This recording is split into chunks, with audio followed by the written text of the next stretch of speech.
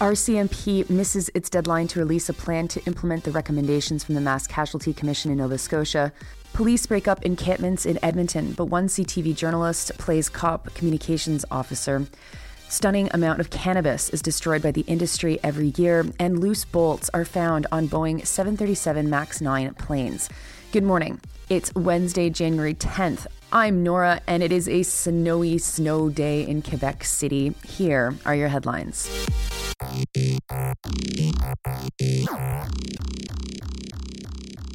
We start this morning in Nova Scotia, where the RCMP is not going to meet a deadline to implement recommendations from the Mass Casualty Commission.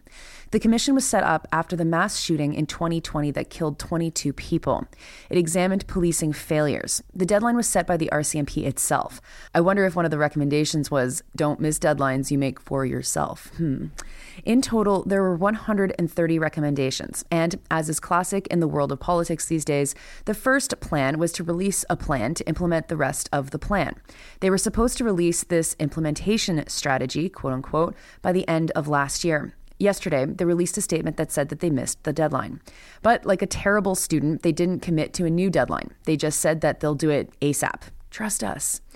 The report was massive, 3,000 pages that detailed the RCMP's failures, from dealing with the root causes of gender-based violence to RCMP reform. The Canadian Press's Michael McDonald reports that the report found that, quote, the federal government should rethink the RCMP's central role in Canadian policing, unquote. The RCMP didn't take a string of warning signs seriously related to the killer either. They ignored domestic violence reports, illegal firearms possession, and, quote, repeated run-ins with the law, unquote. The RCMP also dismissed people who had come forward at the time of the shooting to warn them that a killer was on the loose. At the bottom of the story, like is so often the case for stuff published in the CBC, even though this is a CP story running in the CBC, is the most important part. The RCMP has been down the reform path already to no success. In 2017, McDonald reports that the organization, quote unquote, largely ignored a 2017 study with related reforms. This only gets a quick mention, but it's the heart of the issue here. It's impossible for the RCMP to reform itself and not suck. Literally impossible. As the saying in Nova Scotia goes, a shit leopard can't change its spots. Next to Edmonton, CTV's Sean Amato does his best impersonation of a police communications officer in an article about the police raids on encampments. You will remember that cops have been planning to raid these camps for a while now. Injunctions pushed the raids off, and over the past couple of days, camps were dismantled across the city. If you want to see live coverage of the dismantling of the final camp, journalist Brandy Morin covered it all day on Twitter, and you can see her coverage at Songstress28 on Twitter. But back to Amato. His report focused on what the police said. Like a good first-year journalism student, Amato starts his article with color and feeling to set the stage for what we are about to read. Quote, a pellet and BB guns, 34 knives, 11 machetes, 10 samurai swords, 2 axes, brass knuckles, and a collapsible baton. That was the message from Edmonton police about the dangers of encampments early Tuesday morning, unquote. And you know that police were reading this article the next day going, yes, we got him. He did exactly what we wanted him to do. Now, I have been around long enough to know that when cops do this dog and pony show where they lay out weapons, they are absolutely trying to get journalists to publish it without criticism. And Amato does this willingly. The cops shared information about this quote-unquote stash at 7 a.m. local time yesterday. By 9, they were raiding the final camp that they planned to dismantle.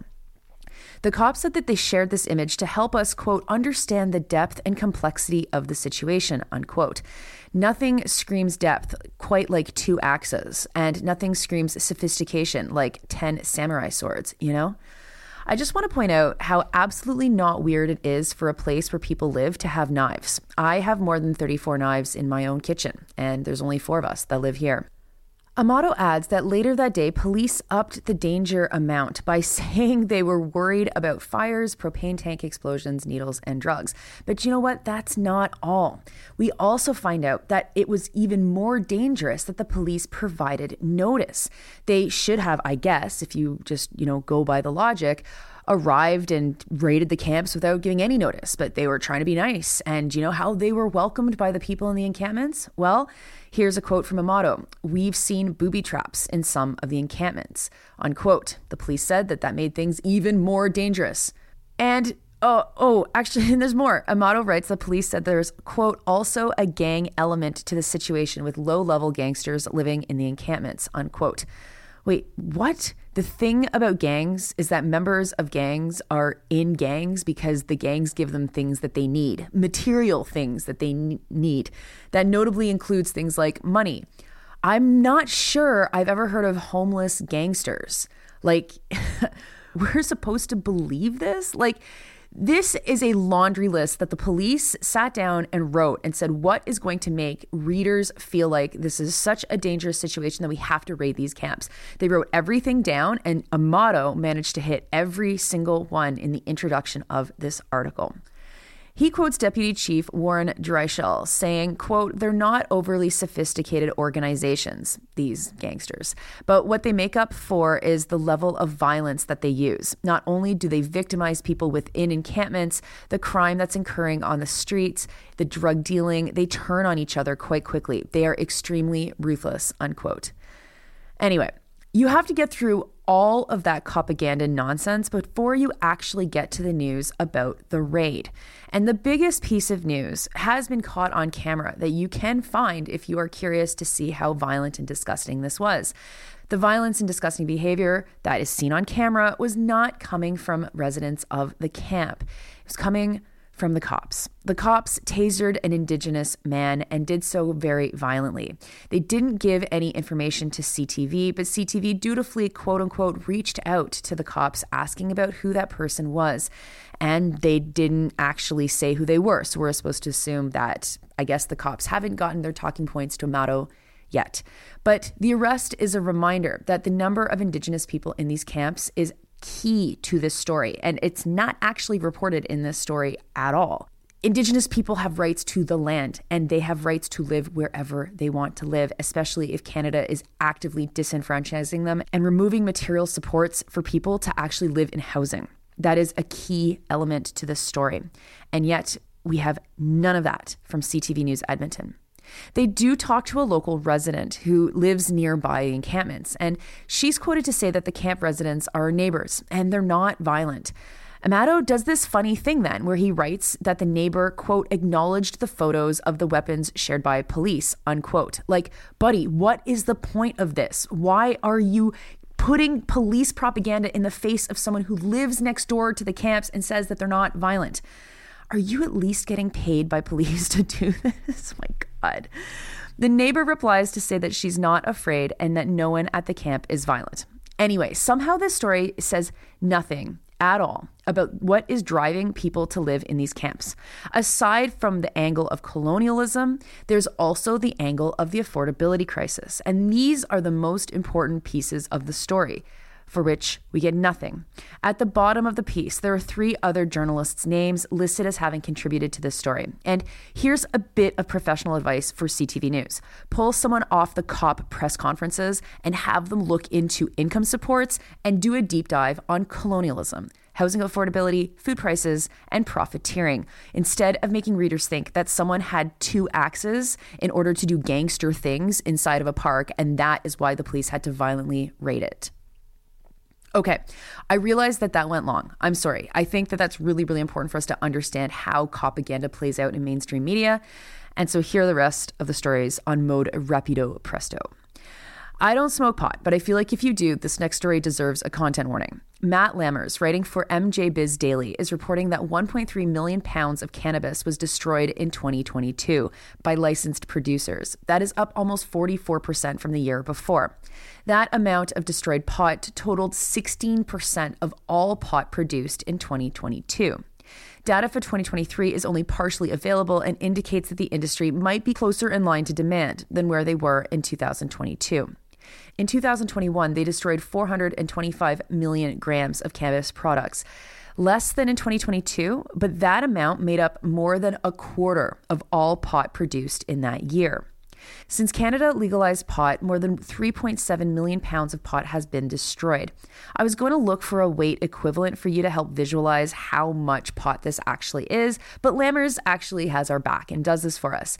He calculates that this is about equivalent to 1,253 Honda Civics. I mean, folks, oh my God. When the packaged materials are included, because those numbers are for unpackaged cannabis products, the total of destroyed materials surpasses 2 billion grams. Billion.